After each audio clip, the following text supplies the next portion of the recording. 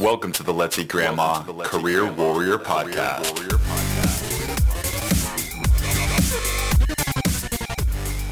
And welcome to the Let's Eat Grandma Career Warrior Podcast, where our goal is not only to help you land your dream job, but to help you live your best life. Today, we're going to talk about how to navigate the tough changes the right way. Yes, we're going to be talking about complete career changes, layoffs, and the types of transitions that often stress out job seekers. Because we want to make sure you are equipped with the right tools and the right mentality to carry you forward. Today I brought on David Fano. David Fano is a serial entrepreneur, former WeWork executive, and ex-architect who has made it his mission to help people navigate their careers with confidence. His latest venture, Teal, helps people optimize their job search by providing the level of tooling and infrastructure that companies have, but for the individual professional. In just over a year, Teal has grown to a community of over 65,000 users committed to advancing their careers. So as you can see, this is going to be awesome. David is just the person for this episode, and we'll get deep here and dive into not only David's story, but some of his best tips here when it comes to transition. So I can't wait to get into it. Let's launch right into episode 269 of the Career Warrior Podcast. David, welcome to the show. We're so excited to have you. Hey, Chris. Thanks so much for having me. I'm super pumped for this conversation. Awesome. So you had a really solid story you shared on your LinkedIn the other day that I think primes this conversation well. So you shared in 2019 that you were at the end of your paternity leave at WeWork and as they were doing their first round of layoffs. So Teal was not a company yet, but you had organized this, I think it was a career day with resume reviews and networking opportunities and things like that. So I would love to hear more about that story and really what were some of the things that job seekers were feeling and going through at that time. I think would be a great way to open up. Yeah, it was a tricky time. I was at WeWork for a while and I was a big part of its growth and hiring a lot of people. You know, my team went from 400 people to 4,000 people. I don't remember the exact number, but it was a lot. And I was also responsible for a part of the business that took some of the deepest cuts, because if the company was scaling back its growth, which my team was growth, well, then they just weren't going to need a lot of these folks. And so I personally hired a lot of these people that were getting let go. And I just felt like an immense amount of responsibility to help these people bounce back. And, you know, I'm old, I've seen some things and I've experienced some things. And, you know, there's some things we can do, right? Because this is a moment in your life where it's kind of like shock. You're just like, what should I do? And for anyone that was ready to jump into action, I was like, all right, well, let me give you some tactics. You know, a lot of part of my career has been sort of distilling and sort of curating tactics to help people jump into action. And I said, let's do it.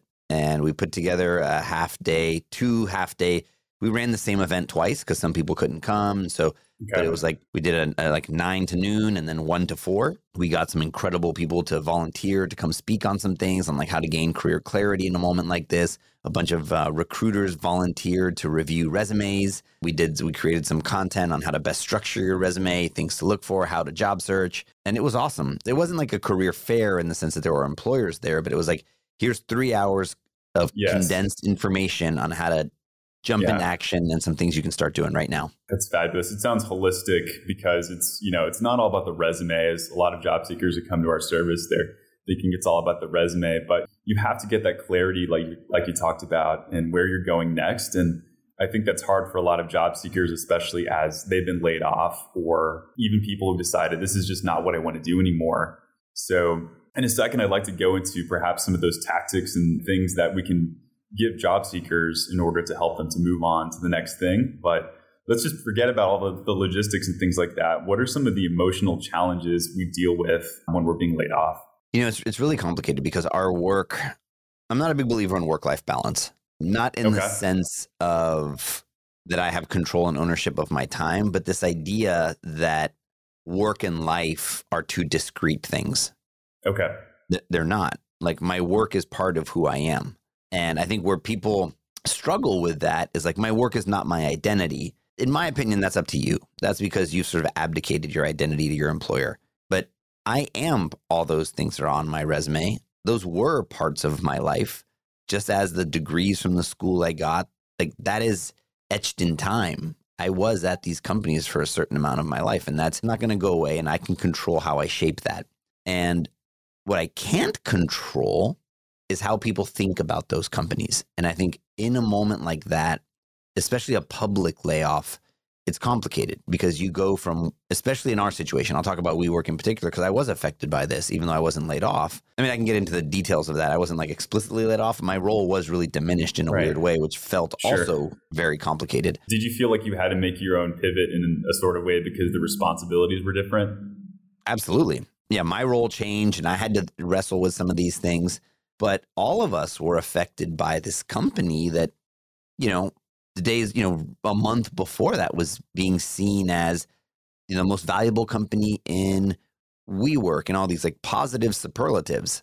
The most positive company, the most valuable company in New York. Second most valuable privately held company.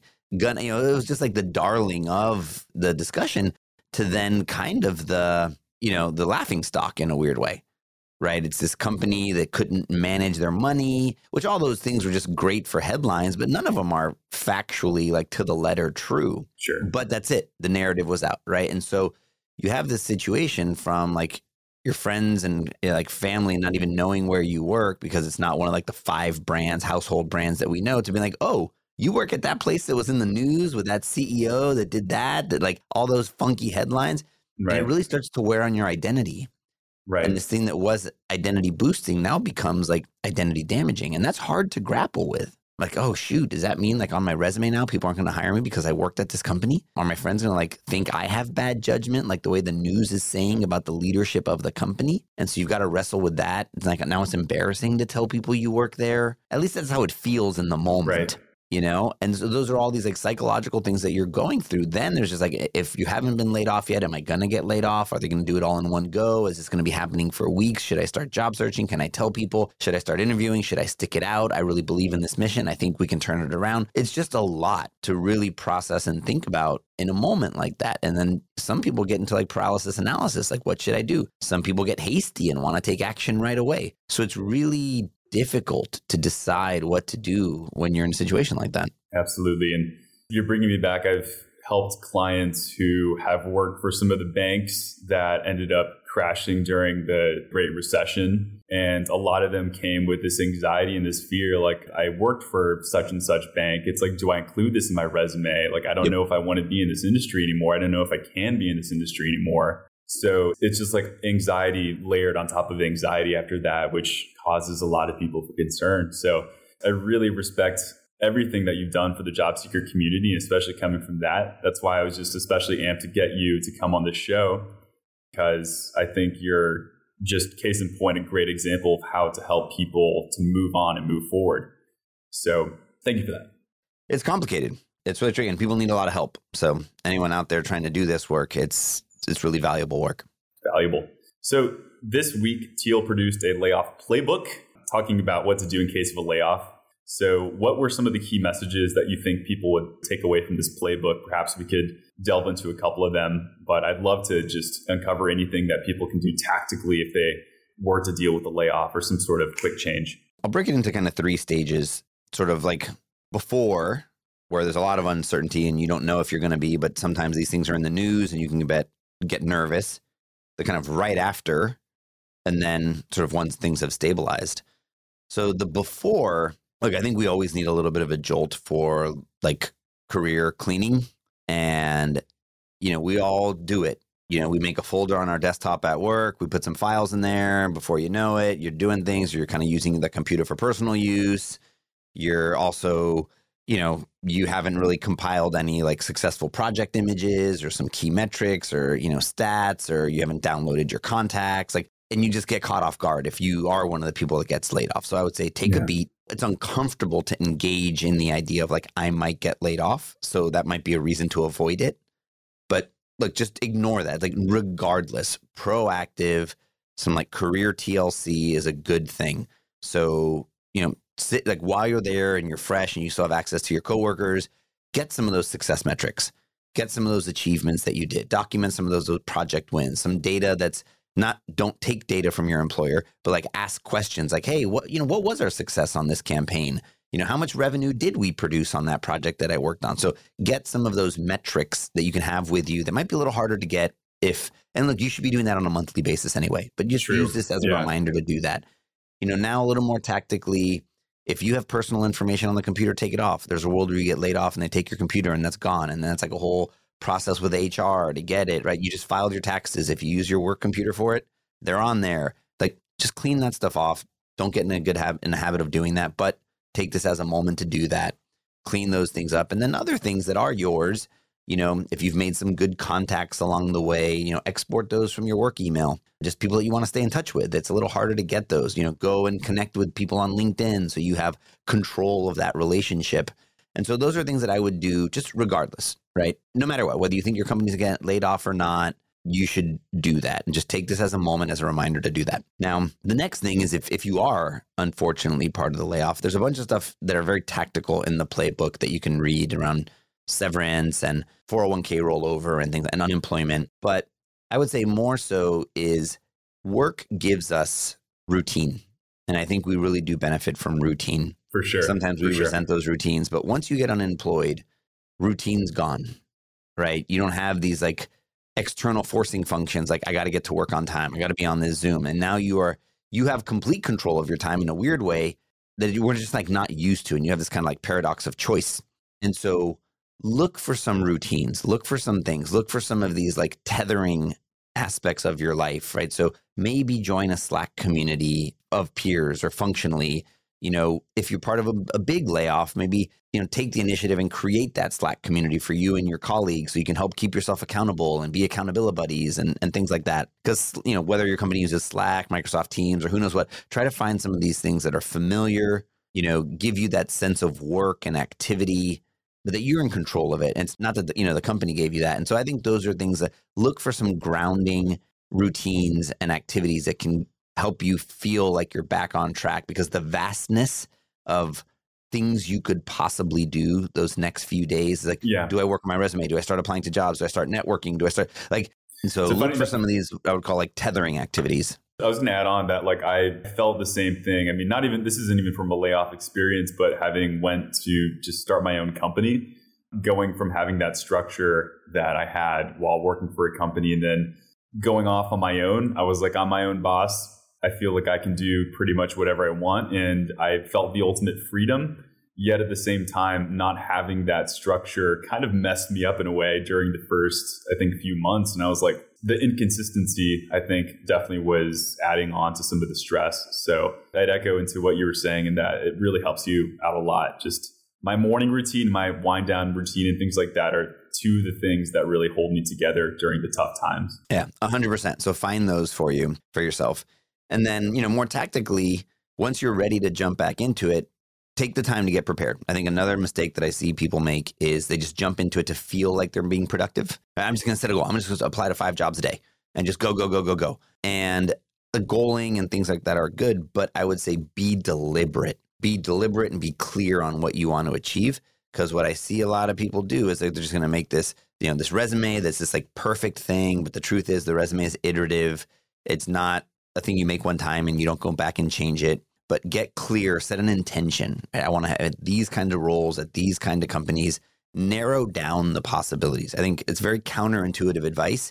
Is like, I'm going to go present myself as the broadest possible to the widest range of companies, because that really opens the aperture. That opens up anybody who could hire me, and that opens all the, and the truth is actually that has inverse effect, right? Because now you don't have focus. And so take that, I say, go slow to go fast. Take a little bit of time to get clear and set an intention. Go slow to go fast. We have to repeat that a few times for listeners, I think. But I want to pause and just riff on that for a little bit, because I think whether or not you were laid off, we have, I'm sure a lot of career changers listening to this podcast or people who are going to quit, stop, and need to take inventory of where they want to go next. So regardless of the layoff or not, can you tell me, how do I figure out where I want to go next, which seems to be such a tough thing to grapple with as a job seeker? Because as a job seeker, we can often say, I know what I don't want. I know I don't want a job that, ends up not treating me well, or a company culture that it's, not diverse, or et cetera, things like that. Mm-hmm. But we know what we're running away from, but how do we figure out what we're running towards? Yeah. So the first thing I tell people when they embark on that is go into this process understanding that it's not forever, right? Like you will have another job and you'll probably have another career path. You're going to try other things. The world is just changing too fast. New occupations that excite you more than what you pick that don't exist yet will present themselves. So take some pressure off this decision needing to be perfect. So I think that's a big blocker for people. The amount of pressure they put on this decision is you can iterate. You did it this time, you can do it again. So first, get into a headspace of this is not etched in stone. It's not a forever decision that I'm making. Once you get there, then you give yourself permission to get in a little bit more of a testing, iterative mindset. Start to think about the times in your life that you had complete and total agency and control of your time and how you chose to use it. So examples are electives in school, weekend hobbies, the movies you choose to watch, the books you choose to read, the tutorials you tend to, the side projects you take on. These times that you have agency, not because you had to do it, because you wanted to do it, where your actions, you can learn from the actions you took. Yeah. Because I think we trick ourselves, right? Like the example I use is I always say, like, I want to learn how to code. I've been saying that for 20 years and I still don't know how to code. So you know what? That's like a perceived interest, not a genuine interest. Right. It's been this thing you've been running in your head. Yeah. I did like hunker down and spend some action time doing that like a couple of weeks ago. But like, what was your genuine interest versus perceived interest? Then the next thing you need to do is decide, is this a way I want to make money, or is this one of the ways that I give myself a release from thinking about ways to make money? And the distinction I think about is a professional passion and a personal passion. There's a lot of debate out there around using the word passion. I agree with it. I think our passions kind of find us, but let's just use that as a proxy for activities that I really enjoy doing. Now, do I want those activities to have the pressure of needing to produce money? Or are those activities a mental and psychological release from the reality of needing to make money? And the example I use is yoga, right? Because a lot of people use yoga as a hobby. They get incredibly passionate about it. They go on retreats all over the world for it. Some people then say, I want to become a yoga instructor. I want to teach yoga. Now that activity that was a personal passion has now become a professional passion. Right now it has the pressure of making money. Now it has the sense of obligation that it didn't have before, right? I need to keep doing it. And that's okay. Some people find those two things to have a Venn diagram that's got 100% overlap, and that's awesome. I would argue that if they find other personal passions to start to infill and become that release, whatever that might be. I mean, you might call those hobbies, and maybe once it's a hobby, so let's not get hung up on the words, but identify those things that you are comfortable being the thing that is going to be responsible for making you money. Then once you hone in on those, say, okay, cool. Now let me go start to look for those jobs, and then you got to understand, like, do you have those skills already? Do you need to go acquire those skills? What are the various ways you can do that? There may be skills. Do I have skills that were applicable in a different context? When I could, I always plan my friends' events. I loved it. I always do it. Whenever my friends are running an event, this is not the case for me, but more hypothetical. I'm always the first one to volunteer to plan an event. Oh, maybe I could event plan, and I don't have that on my resume, but I could do some things that help me structure that into a way that it's like a skill and a hard skill.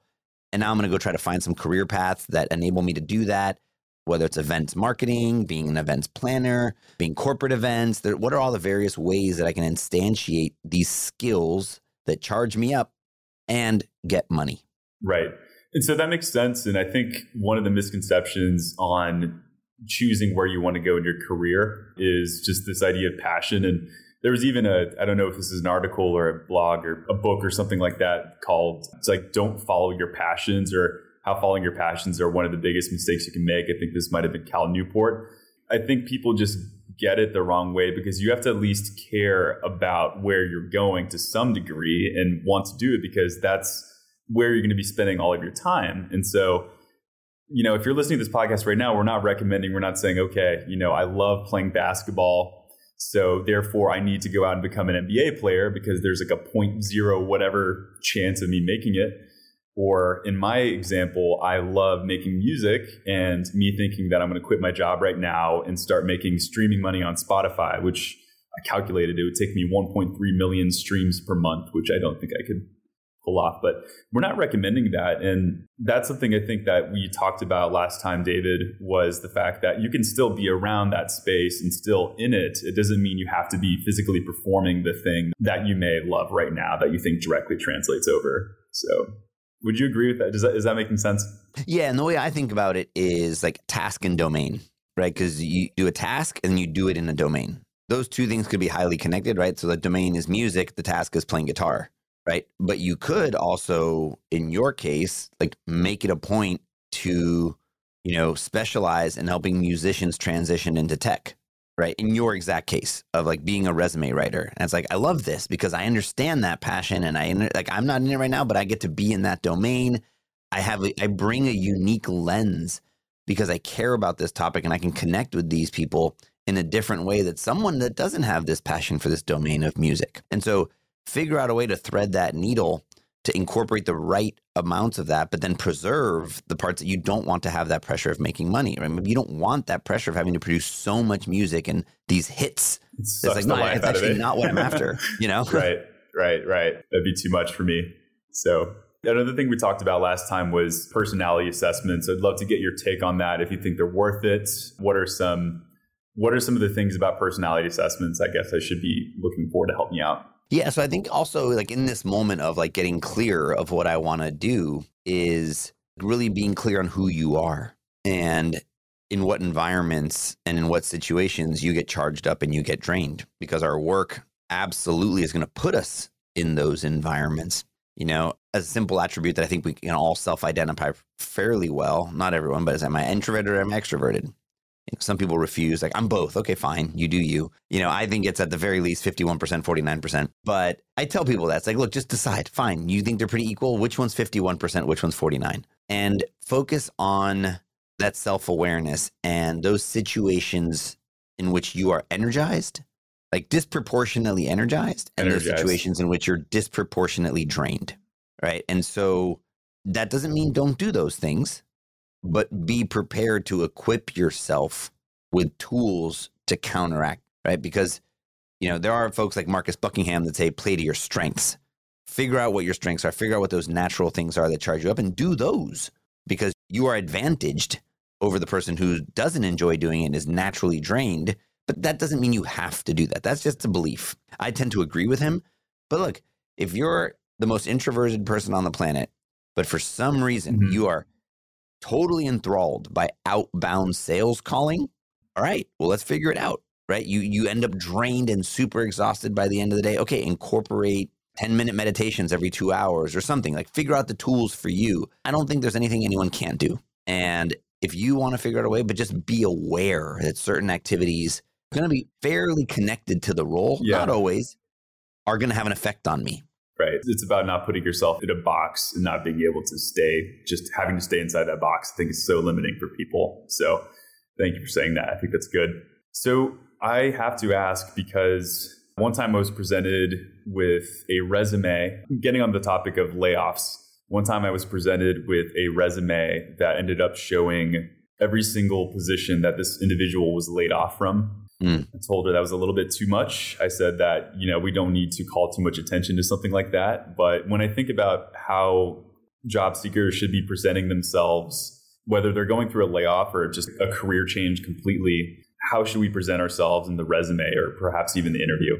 A lot of people want like a checklist of things. They want yes, no answers to these things, right? It's like, do this. And so the way I like to address these is, let's take it to intention, right? Like, my goal is to get hired. Let's be realistic about how we're going to do that. And let's be realistic about that situation. At the end of the day, a job search is a sales process. I'm the service provider and the employer is the customer. I am selling services. I want to be paid for these things that I do. And it is your job to make that person confident in your ability to deliver on what they're seeking. So, and what I mean by that is put everything on the paper that betters your chances. Included in that is things that you're confident about. So, if it makes you anxious and uncomfortable, that you feel like you're kind of lying or obfuscating part of your past, well, that's not great, because that's going to come through in the resume, right? But know that on the other side of that resume is a person who is looking for all the reasons not to hire you, right? Like, not in a negative way, but that's the concern, right? Ultimately, I think what people forget, and this is part of what makes it so personal, is that it's not about you when you get rejected. It's not about you. Look, there is bias in hiring. There's all these other things. So I don't want to trivialize those. But ultimately, in like a very logical way, what those things are informing, incorrect or not, is the impact of that decision on that person's career, right? So I am going to hire. I am the hiring manager. I am the recruiter. My success is based on the team that I build and my activity and how the company is better as a result of it. I believe that hiring you is not going to help the company succeed. I'm not going to hire you. So it's a very personal decision in that sense of like, for me and how I think it affects my career. Like hiring you affects that person's career. It affects that hiring manager's career. It affects that recruiter's career, because if you don't work out and that recruiter has a few hires in a row where the people don't work out and they get let go, well, now I'm going to lose my job because I don't hire well. Now, they were probably poorly managed, who knows what, right? But it's really around risk prevention. And so the thought process you need to bring in is, what is this document that I'm going to put in front of this person that has them believe that by hiring me, they will succeed? They are going to go, if I'm a recruiter, I'm going to go take this resume to a hiring manager and say, look, Chris is great. And they're not going to ask me some question of like, what's all this stuff? Because they're going to assume I vetted all that. So all that's to say is like, what are you going to put on the paper that makes it easy for that person to advocate for you? And so I don't think that leads to like being disingenuous. Unfortunately, there is judgment. People are going to make assumptions on what's on the paper. So yeah, if you've shown that you've only been at jobs for 3 months, 5 or 6 in a row, like the logical thing that the person's going to say, well, that person's probably not going to last here. And there might have been a lot of circumstances that resulted in that. So control your narrative is what I would tell people. Like control your narrative and have opinions. Think about how someone would sell your resume to someone else. Yeah. Right. Because oftentimes hiring is not a single person activity. It's actually multiple people. So envision like teaching someone how to pitch you and how this document helps them. That's the great golden rule that I think if I could instill that within every job seeker, it would be that. It's like, think from the perspective of the person who's looking at your resume or actually interviewing you, because they need to look good for their company, or their company needs to produce results, whatever it is. So you do take a lot of the pressure off by saying that, I think, because, there's all of these rules of thumb that we give in the career space, like, oh, your resume has to be exactly 1 page, or it has to be no longer than, things like that. I think if we all followed that golden rule, then all of these answers they would naturally answer themselves. So I think that's great. That's what it's like. Use your judgment. Everyone wants this like checklist. It's like, but use your judgment, right? It's not about it being 1 page or 2 pages. Like what I tell people is like, look, I promise you, if you don't catch their attention on the first page, how many pages you have is irrelevant, because people read page 1 first. So just like when you're Googling something, the first page matters the most. Yeah, exactly. And it's like, don't like look back to yourself. What do you do when you're going to buy something? You do research. When you're hiring, you do reviews. Why would it be any different when someone else is trying to do that? So just think about it, like take the emotion out. The first thing they're going to look at is the top third of the page. Look, if you think a professional summary helps you stand out in the top third, awesome. If you think it's a bunch of bulleted words with skills, awesome. What gets them to read the next 2/3 of the page? And then after that, what's going to get them to turn the page? And so just think about that. How am I going to get this person hooked? And what am I doing to get them to believe? Like if I have to read 10 pages, well, look, if I made it all the way to page 10, the resume must be amazing, because like, why would I keep going? The truth is you probably would have lost me by page 2 because you're just filling it with a bunch of unnecessary stuff. David, you've been a fantastic guest. I can't thank you enough for coming here on the podcast. Seriously, thank you. I just got to get your final closing thoughts for career warriors here. What is a message that if you could tattoo on every single arm of our career warriors, what message would that be? It would be focus on the intentions, not the outcomes. And right, a lot of us set goals, like an empirical goal, right? I want to make this amount of money. I want to have this job title by this date. And I see a lot of people achieve those things and they're still unhappy. And so focus on the intentions, figure out ways to talk about like where you intend to be. I want to be able to go on a vacation with my family, fly first class, like whatever, put whatever attributes you want on it as like an experiential intention. and then work backwards from like, what are the things that your career needs to do to help you deliver on that? What happens with focusing on the hard goals is then you focus on the tactic. You stay in like the solution space and not the problem space. And so it's like, look, I could lower my cost of living. I could make more money. I could side hustle. I could do different things. It gives you control of how to approach it with multiple solutions. So that's kind of what I tell people. Is like, don't get too hung up on the title. Don't get too hung up on the amount of money. Focus on the intention. They're going to be part of the equation, but don't make it the primary. You're talking to the right person, because for my whole life, I have spent way too much on the outcomes. And it's during those times, it really has eaten at me, and it's caused me excess stress that I didn't need. Versus if I focused on the problem and just really the process, I think really would have helped me. Example of that, just like all my life, I'm like, oh, I'm going to bench this amount of weight. I'm going to squat this amount of weight. I'm going to be like this amount of pounds, cut this amount of fat. And I focused so much on that versus I just needed to look at eating healthy and doing the right things for my body, things like that. So career warriors know that I love the gym analogies here, but I love that closing message. And I think it's something that a lot of us needed to hear. So thank you. Awesome. Thanks for having me, Chris. I feel super grateful to be able to share these ideas with your listeners. Perfect. You take care, David. Thanks so much for coming on the show, and I can't wait to be in touch. All right. Thanks, Chris. Listeners, this wraps up episode 269 of the Career Warrior Podcast. We got deep into it. We talked about things such as changes, pivots, layoffs, the hard-hitting stuff, and a message I want all of you to take away from is that it's okay. It is going to be okay. And just having the right strategy and going slow to go fast, as we said earlier, not rushing into things is going to be something that's really important for you. So be patient with yourself. You don't have to make the perfect transition tomorrow, and you're going to be all right. If you want to look at the resources that we mentioned during today's episode, you can check that out in the description of this podcast, whether you're listening on Spotify, Apple, or whatever platform. And of course, I will be in touch with you, and we'll have our next episode released in 2 weeks from now. Warriors, thank you so much for tuning in today's episode. Can't wait to see you next time. Career Warrior Podcast. And before you go, remember, if you're not seeing the results you want in your job search, our highly trained team of professional resume writers here at Let's Eat Grandma can help. Head on over to let'seatgrandma.com/podcast to get a free resume critique and $70 off any one of our resume writing packages. We talk all the time on the show about the importance of being targeted in your job search. And with our unique writing process and focus on individual attention, you'll get a resume, cover letter, and LinkedIn profile that are highly customized and tailored to your goals to help you get hired faster. Again, head on over to let'seatgrandma.com/podcast. Thanks, and I'll see you next time.